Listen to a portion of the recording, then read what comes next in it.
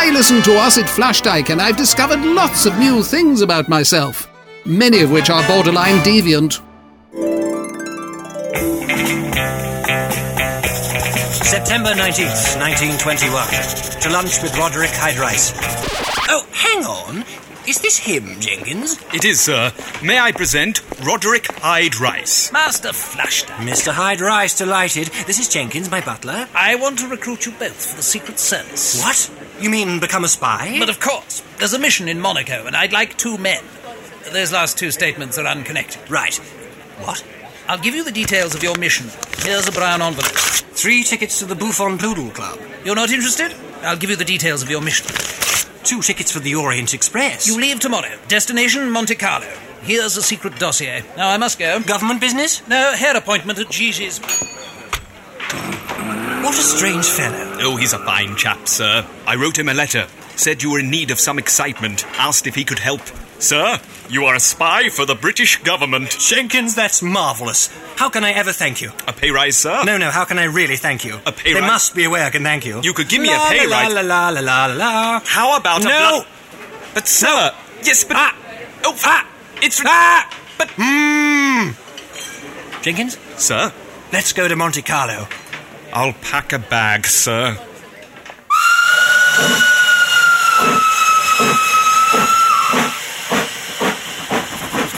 September 20th, 1921. On the Orient Express heading towards Paris. If the connection is good, we should be in Monte Carlo by nightfall. We're here, sir. Are we? In Paris? No, sir, Monte Carlo. You dozed off.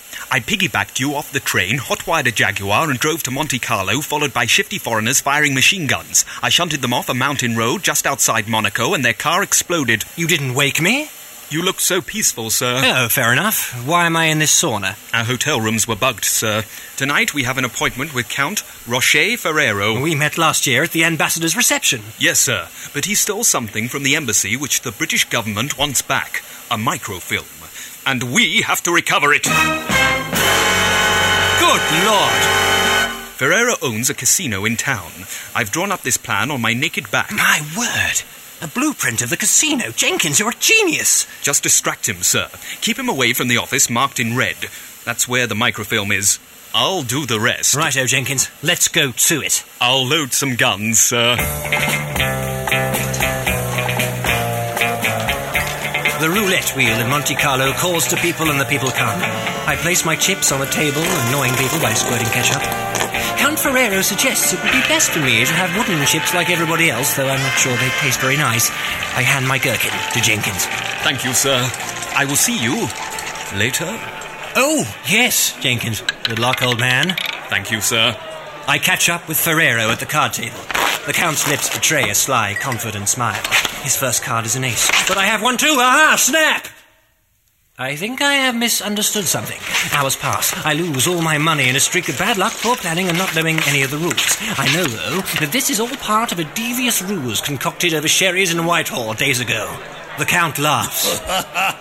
Unaware, he has fallen into a trap. I have distracted him for long enough. Hello, sir. Hello, Jenkins. And how was your evening, sir? Not very successful, Jenkins. How was yours? A triumph, sir. Shall we go? Yes, of course. Count Ferrero, I must away. Your conversation was charming, but poorly overdubbed. If ever you are in minor swelling, I will happily wipe the floor with you at cribbage. Jenkins? Sir? Let's go home. Right you are, sir. September 22nd, 1921. Jenkins tells me that taking the microfilm from Ferrero's office was a cinch after I'd made the diversion, though he did have to disable a guard or two. Handed over the microfilm to Hyde-Rice. It seems that Count Rocher Ferrero had stolen a secret recipe for soft-scented individual chocolates with a crisp outer coating. Vodka martini, sir. Shaken, not stirred? Half a scrumpy jack, please. As you wish, sir. Jenkins has still not told me where he concealed the microfilm.